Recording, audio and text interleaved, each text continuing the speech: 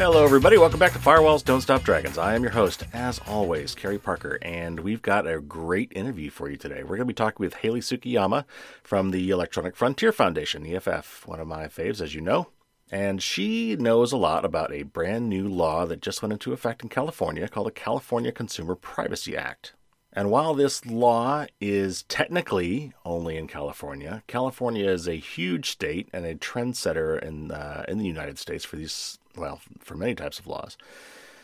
And so this law really will likely have effects for all of us here in the United States, and it's a good thing. And so we talk a lot about this law. And I asked, Hayley, I pepper her with lots of questions and dig into a lot of the details of this law. And so I want to make clear before we start, this law is not perfect, but we cannot let the perfect be the enemy of the good. This is a really good start. Yes, there are things that need to be tweaked. Yes, it could go further.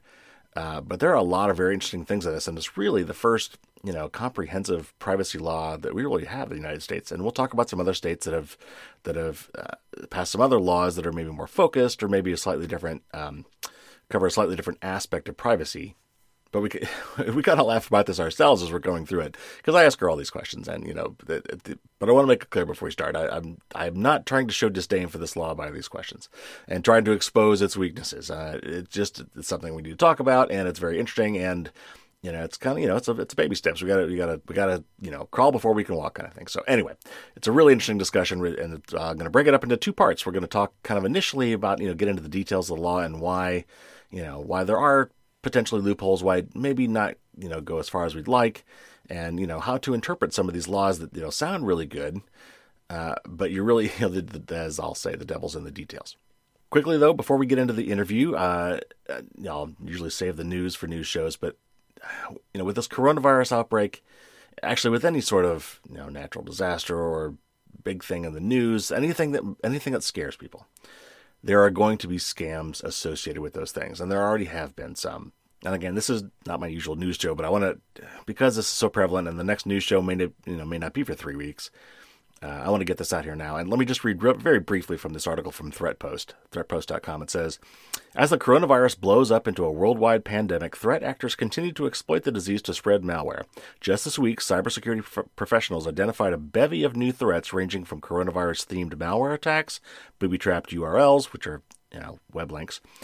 On Tuesday, researchers reported 2 malware campaigns connected to the coronavirus. One that uses a phishing email to spread, and it's a special type of Remco Strat. It's a special kind of malware. And the other using a Microsoft Office document to drop a backdoor onto a victim's computer. It goes on, but my point is, be careful. Whenever there's any kind of these big things hit the news, especially if they're scary, they will be exploited. So be very careful and more diligent than usual as you get these emails. If they sound too scary to be true, they probably are.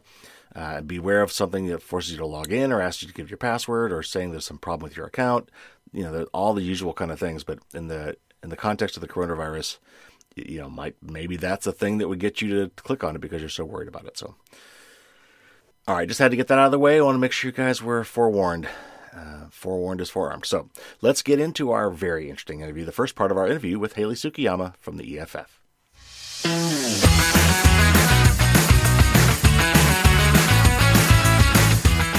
Hayley's a legislative activist at the Electronic Frontier Foundation, where she works on the EFF's state legislation team. Thanks for coming to the show. Thanks for having me.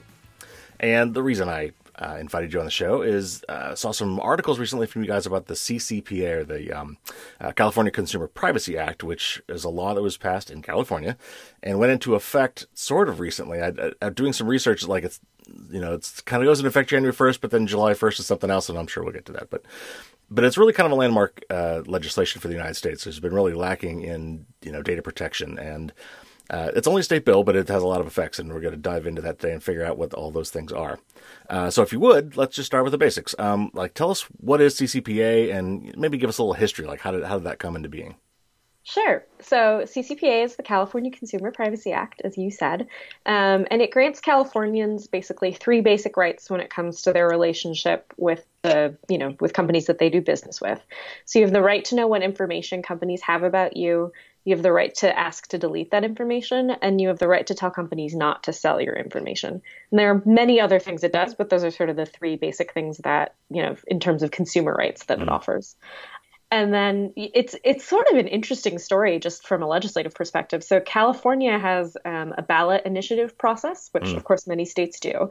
And this really started, obviously people have been working for privacy in California for a long time and had some success. But this is an interesting idea because it started as a ballot initiative sponsored by basically a real estate mogul who had like a conversation with someone about privacy and kind of got heated about it and was like, well, he had the money to put something on the ballot and collect all these signatures. And so the ballot initiative was actually a little bit stronger in some ways than the law that passed. And, it got the signatures, it was getting some attention, and the legislature was like, well, we would like to see this go through the legislative process rather than a straight up ballot initiative. For a lot of reasons. I think the ballot initiative process, it's a little bit harder to amend things that happen. So, it isn't quite as deliberative. So they basically made it into a law, introduced it as a bill. I believe it got introduced and passed within a week. Oh, this wow. was before my time at EFF, but that is the sort of lore. That's my understanding of it. And basically went through really, really quickly, which is part of the reason why you alluded to there's a little bit of interesting timeline stuff.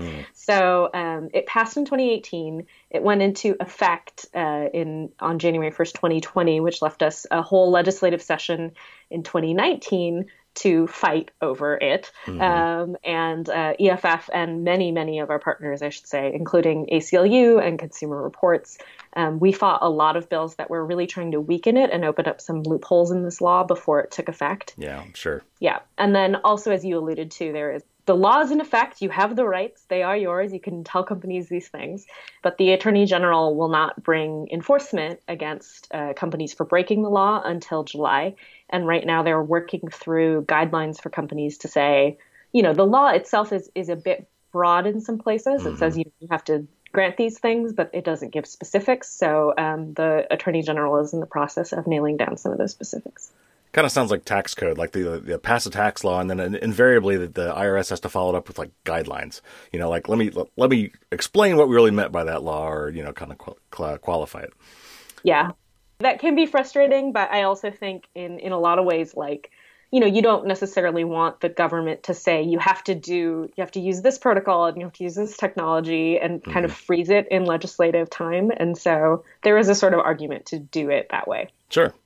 All right. So the devil, as always, is in the details. So I want to dig into some of those details. So, it sounds great, right? The right to know what they have on you, to be able to ask them to delete that, and then to ask them not to sell it. But how do they define information? What types of data does this cover? And are there any, is there any types of data that are explicitly not covered by this? Yeah. So as you say, devil's in the details. So there is a lot of information that is not covered by CCPA. I think, in a lot of ways so I should say, CCPA is a great law and we are happy it passed. There are a lot of ways that we would improve it, but advocacy aside, just information.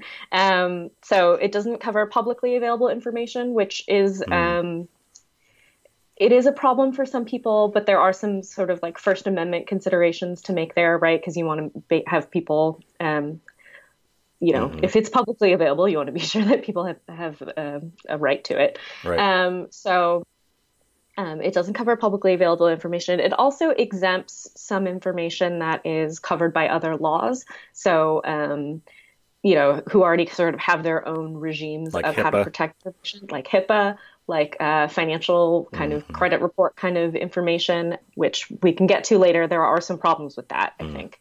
And so there's that. And then it also, I should say, doesn't cover every business. So CCPA particularly doesn't apply to smaller companies or companies that aren't primarily making money off of your personal information. So to be covered by CCPA, you have to make more than $25 million per year in revenue, collect information on 50,000 or more consumers each year, or make 50% or more of your annual revenue from data. So, and those are all or conditions, right? Any one of those will qualify you.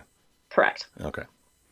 So you mentioned public information, and this is something I've been waiting to talk to a lawyer about for a long time. And I don't know what you're going to think about this, but maybe if you guys have talked about this around the office, and that whole thing with public information is, it's kind of like the police arguing with the GPS tracker. It's like, well, we could also just follow the guy, so GPS tracker just makes it easy. It's the same thing. We're allowed to follow him. Why aren't we allowed to put a GPS tracker? But the, Supreme Court shut that down. And I think rightly so, because it's while it's functionally equivalent, it's so much easier. I mean, and for manpower wise, right? I mean, so it's like in the old days when you wanted to find out public information on somebody, you actually had to physically go to that person's county courthouse, probably, to find their divorce records or their marriage certificate or their property records. And now that is online, it's kind of like Clearview too, right? What they did with face photos, they're all out there.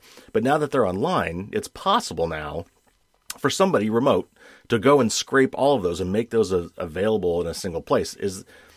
So while I understand the kind of the First Amendment public information thing, there's definitely it seems like a qualitative difference between the way it used to be and the way it is now that needs to somehow be taken into account. Yeah, I mean, man. So I will say I'm not a lawyer, so I want to make that very clear. I mean, you hit upon something really interesting that I think.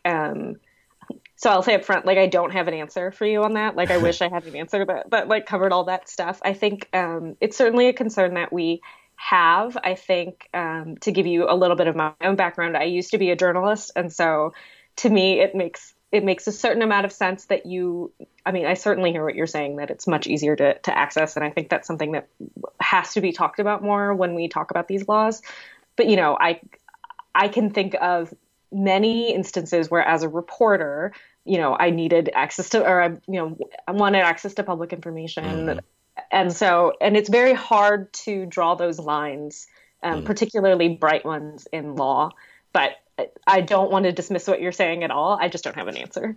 Yeah, and I don't either. But I mean, I wonder if we could do things like, like rate limit it. You can have access to anything that's public, but you can only do so much at a time. Or I don't know. I wish, it seems to me there's a definite need for something to address that aspect of it, because it is different. It's not the same. And it's, when computers could process, millions of these things and make them available to anybody on the planet, that's certainly from a journalistic perspective, I mean, myself, when I research something, it's great that I can go find these things, mm-hmm. but it's got this downside too. So, yeah.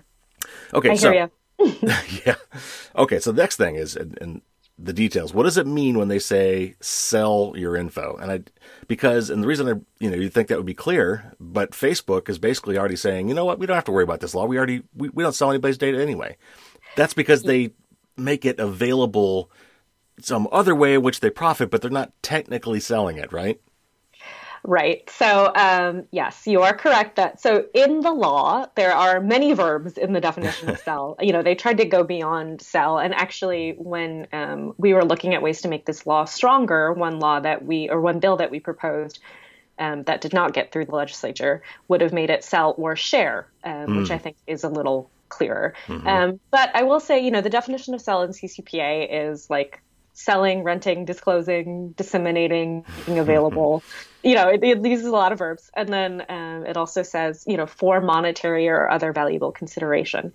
Again, I'm not a lawyer. I'm not a compliance lawyer. So you are right that Facebook and Google are not making do not sell buttons available. I think that demonstrates, without getting into, over my skis on a legal analysis of whether that's right or not, I think it does point to the fact that, there are ways that we could make this law stronger and clearer to cover sort of some of the most common interactions that people have, or, when you're thinking about data sale, whether it is technically a sale or not, right, that those are the companies you think of. And so I think the fact that they can make that, they have very smart lawyers who have decided to make this interpretation. I think that points to a way that CCPA could be stronger. And the other aspect, the other thing that a lot of these companies that collect data, the other loophole, the other kind of way they try to skirt some of these things is, oh, but we anonymize that data, so it's not personal information anymore. It's all anonymized or de-identified. The various ways they talk about it. How does the law address that, or does it? I mean, does it specify to what degree something needs to be anonymized or de-identified before it can not fall under this data law? It does. I mean, there is, de-identified is identified, is defined in the law. So, it says cannot be reasonably, again, many verbs, but cannot be reasonably kind of linked to a particular consumer. I think, as you indicate, re-identification of data is actually something that is much easier to do than many people realize. And so there are, in terms of other ways that we would like to see CCPA and other kind of privacy laws improve, we would like to see sort of more, specifics around like what that actually looks like. Yeah. I mean, just to give the audience an example, location data, there's a couple of researchers that have said things like, if I know just, 2 or 3, points of data about locations for somebody, that even if I don't have a name associated with that, it's very easy to identify them because chances are one of them's their home and one of them's their work. And how many people will go between those 2 exact points on a given day, right? And so yeah. Absolutely. Yeah. Like I live our office is in San Francisco. I work obviously in San Francisco. My home is at the end of a transit line. And, I go pretty much at the same time every day between these 2 things. And it's like, exactly like how many people like me are there? So certainly, when we talk about aggregate data or, de-identified data, like there is a threshold that, I mean, it's context dependent. So I don't want to be like, it's always 5,000 people or whatever. But, that you just have to think about your use cases. So, yeah. So my next question, and I think I know the answer, sadly, but do these regulations have any sort of applicability to law enforcement or government agencies? Judging by the preamble to your question, you do know the answer. Yeah. So this applies to private businesses. I think, there are certainly laws at the state level and at the federal level that do deal with sort of law enforcement access or state government access to, or government access in general to personal information.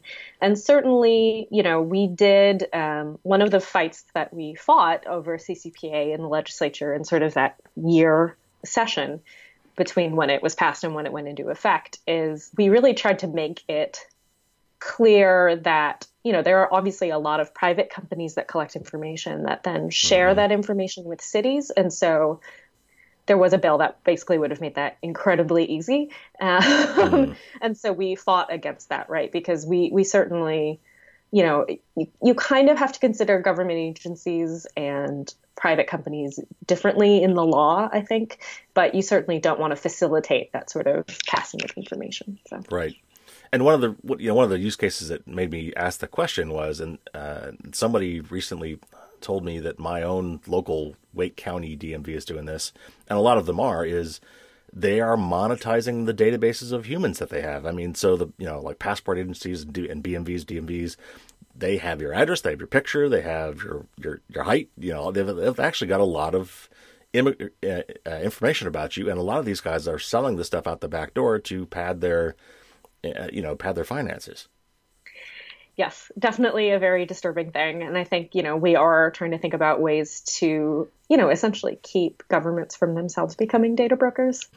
But, it's, what do they say? You can't boil the whole ocean all at once. Oh, yeah. Yeah. Yeah. Just like your disclaimer at the beginning. This is a great law. I'm not trying to knock it down. I'm just trying to, dig into it and make sure we understand the ramifications and how far it does go and doesn't go. So, yeah. Well, and I think that's totally important because I think it's easy for people to be like, oh, this passed, like everything's fixed. And that is definitely not the case. So the next question, another place a lot of these things get hung up on is how are these things actually enforced and what sort of consequences will there be if a company is deemed to fail to comply? Yeah. So under California Consumer Privacy Act, all of enforcement has to go through the state Attorney General's office, which is another thing that we, wanted to see changed. I think, here at EFF, we have basically 3 main principles that we want to see in all privacy laws. And one of those principles is what's called a private right of action, so that every person should be able to sue for violations of their privacy under the law. CCPA does have a limited private right of action. So in some cases, around data breach, if a company has like just completely ignored its responsibilities to protect your information and it's breached, you can file a lawsuit against them. All other enforcement has to go through the Attorney General. So you have to, make a complaint to the Attorney General. They have to decide how they're going to take that case. We, again, talking about bills that we advanced that would have improved this law that didn't make it through the legislature. We wanted to add a full private right of action, and we also wanted to give the Attorney General a little bit more access to resources and improve enforcement in a lot of ways. As I said, that did not pass. That is still something we would like to see the legislature do, just because the Attorney General actually supported our bill, and they said, we would really only be able to bring a handful of cases. Mm-hmm. And so, that is definitely a bottleneck that we are concerned about. But I will say, you asked about like what happens, what if that happened, right? If the mm-hmm. Attorney General had a complaint and brought it and, a business is found in violation of the law, then they have to pay a penalty for $2,500 for each violation or $7,500 for each intentional violation. So there is some money there. That's not insignificant, especially if you're bringing an action on behalf of a lot of people, right? Which you would imagine the Attorney General, having few resources, would go sort of after high profile or high impact cases, not to speak for the Attorney General's office, but that is what we see normally. And so, that is not nothing, but we definitely would like to see enforcement improved. Well, yeah, and it's good that there's some sort of scalability in that because, like the GDPR in Europe is a lot of their stuff is based on percentage of annual revenue, which means and I seem to recall Germany doing this for speeding tickets as well. So you're like, if the speeding ticket was $50 and you're rich, you don't care, you're going to speed, you'll take a ticket, you'll pay, and you'll whatever. Same thing with Facebook or Google. They've got so much money that they if you have an absolute value for the fines, for them it's usually a drop in the bucket. But mm-hmm. So I think that it sounds like these laws are finally kind of, catching up with that and making these things scale to the size of the company so that it really does hurt, when these companies fail to comply. Yeah. And strong enforcement is strong enforcement is, as you say, like so necessary to make sure that companies actually change their behavior or like fear strong laws. Like you could have the strongest law in principle, but if you don't have teeth, if you don't have enforcement, then, it's a little bit. Right. And so, and you touched upon another thing that I was kind of getting at too, and that is the AG's office has limited resources. So that's another way that a lot of these laws fall flat is, they pass this law that really sounds great, but then they don't basically fund it. Like the agency, that is put in charge of enforcing those laws is completely underfunded. They can't find all the people to do it, or even if they do, if someone brings it to them, they don't have the resources to pursue it. And so that's another place where this thing, could have a problem, and that you guys rightfully identified, and unfortunately didn't get a chance to modify. So basically, it sounds to me like there's no, like for instance, this probably prevents class action lawsuits, right? Because they've got to go through the AG's office. Even if I guess the data breach might cover some of that, but if there's some other egregious thing that maybe doesn't fall under data breach, there's no like class action. I don't know. Is that possible through the AG's office? Can the AG represent a class of individuals as opposed to like a single? Again, I don't want to get over my skis here as not a lawyer, which is like really a thing I should put on my business card. But I believe that the AG could bring an action on behalf of many people. I'm not 100% positive about that, but that is my understanding. But it wouldn't be as good as a private right of action. Yep. So one of the quotes from the article, one of the articles I read, what says, businesses have to point to where people can make those requests in their privacy policy or on their website. And this is another thing we've seen with a lot of companies, these dark patterns.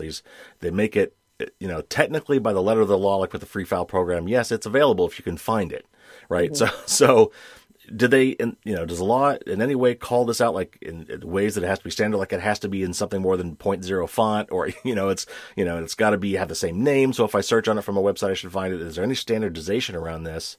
And I forget I think it might have been one of your articles, or actually it was a CNET article that mentioned this. If there was some sort of a standardized name, like a robots.txt file, things that the ITF or somebody could put together that says that so computers can actually find these things for people and bring them forward as opposed to people having to find them. How did they address that, or did they? So, I think, I don't have the law like directly in front of me, but I think what it says is that you have to provide I think it's like clear and conspicuous or something like that. So, it has to be noticeable. They do say it has to be, something that you can see. It has to say something like, do not sell my personal information, kind of looking at what companies have put up. Some of them say like your California privacy rights or, something like that. They are not in a standardized place on the website. I found them sort of all over. I found them in privacy policies.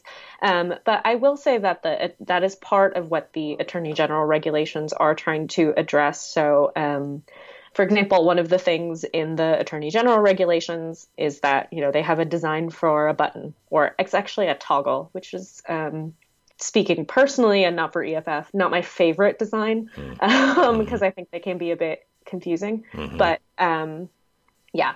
So, I mean, there are some things around that. We'll have to see sort of how they shake out in the regulations, but there are some basic sort of standards around that.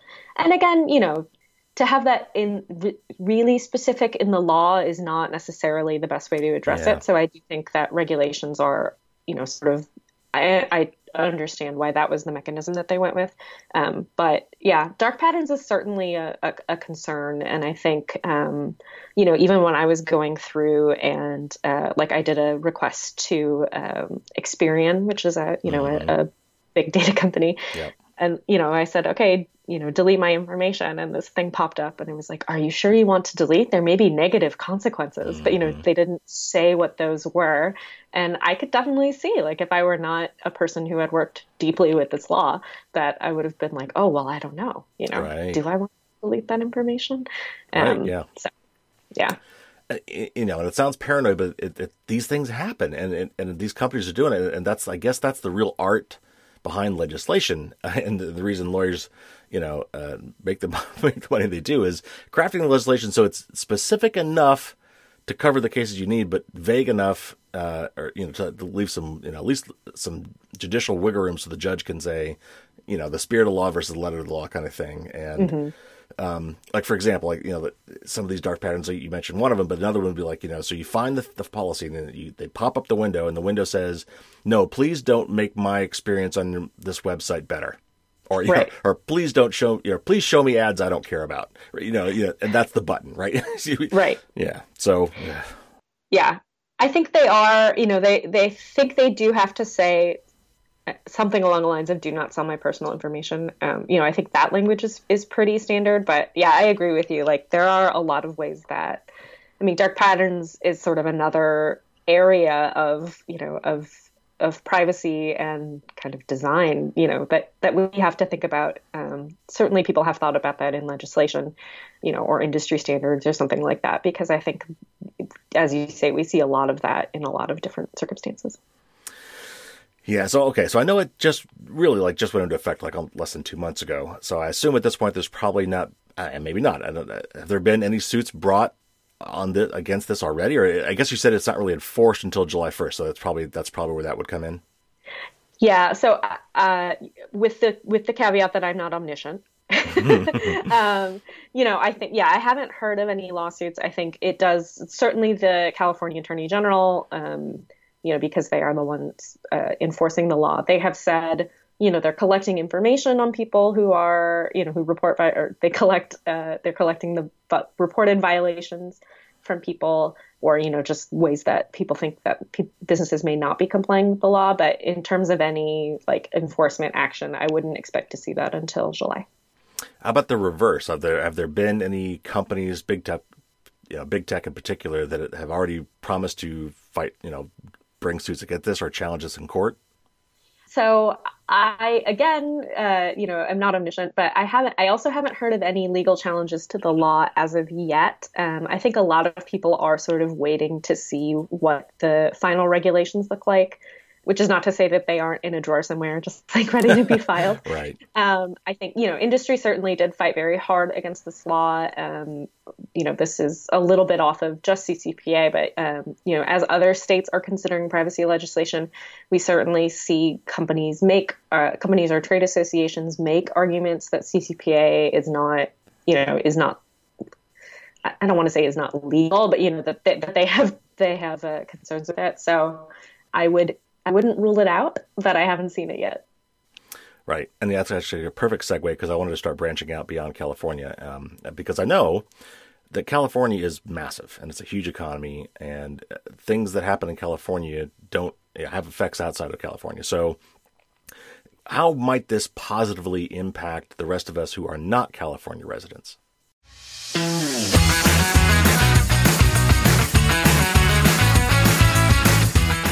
And on that little tease, we will pick it up next week. And so, we kind of went through the details of the California law, but there are other laws going on in other states, some that have already been implemented, and they have some really interesting interactions. And, we're going to talk a little bit about that and how, even though it's a California law, it's going to impact those of us in other states as well, either by helping to drive federal law to finally come into place, or because, these companies operate in both California and all the other 49 states. Many of them are just going to take, if they're going to have to do it for California anyway, they're going to do it for the rest of us as well. So in the second half of the interview, we will pick up there, and, I'll ask her the usual questions about what people should be doing and how they can get involved and how they get more informed. And you're not going to miss part 2. Because we're talking about the CCPA, I saw this article and I thought it was really funny and actually interesting. It was in Fortune.com. And I'll just read the headline. It says, "Exclusive. For $3, a robot lawyer," and that's in quotes, "will sue data brokers that don't delete your personal and location information." I'll put the link in the show notes. If you just go to Fortune.com and search on privacy or CCPA, I'm sure you'll find this article right away. But basically, there's a new startup called Do Not Pay. And by the way, I've seen other startups along this line. And, if it's fair for these companies to automate the gathering of your information, it's also fair for other companies to come along and help you automate the process of going after them when they break laws, or even automating the process of finding all of them and telling them to stop tracking your data. So anyway, I'll let you, maybe I'll talk more about this article next time, but if you want to look it up, it's Fortune.com, or go to the show notes for this episode. I'll have a link for it there as well. So again, next time we'll have this part 2 of our interview with Hayley Tsukiyama from the EFF about the California Consumer Privacy Act and its implications for folks outside of California. I'll sneak a news show in after that. I'm sure there'll be plenty of things to talk about, and I've got several other interviews coming up that you're going to really enjoy.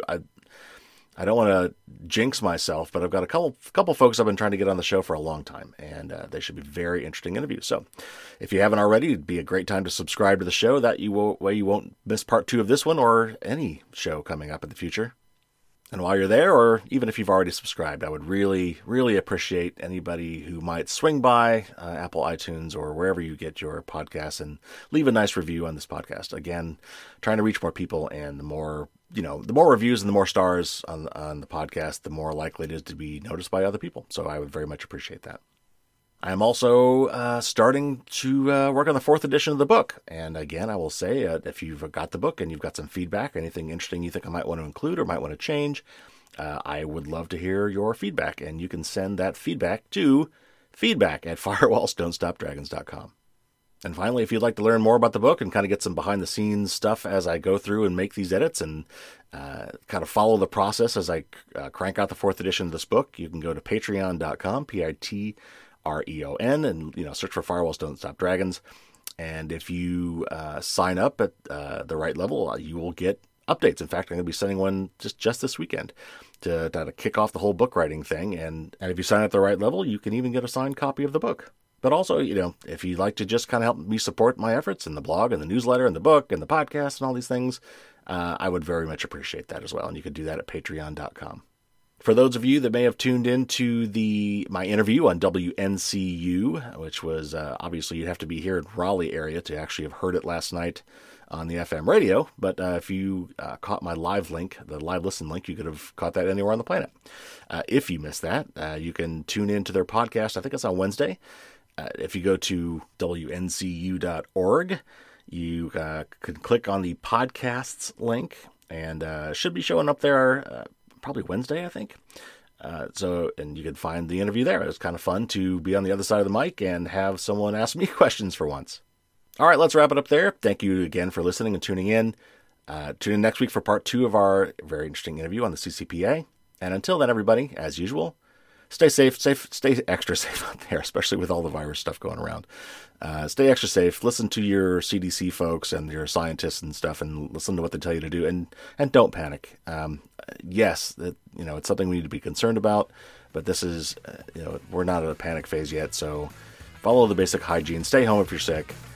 All the kind of things that the scientists and things are telling us to do. Just pay attention to those.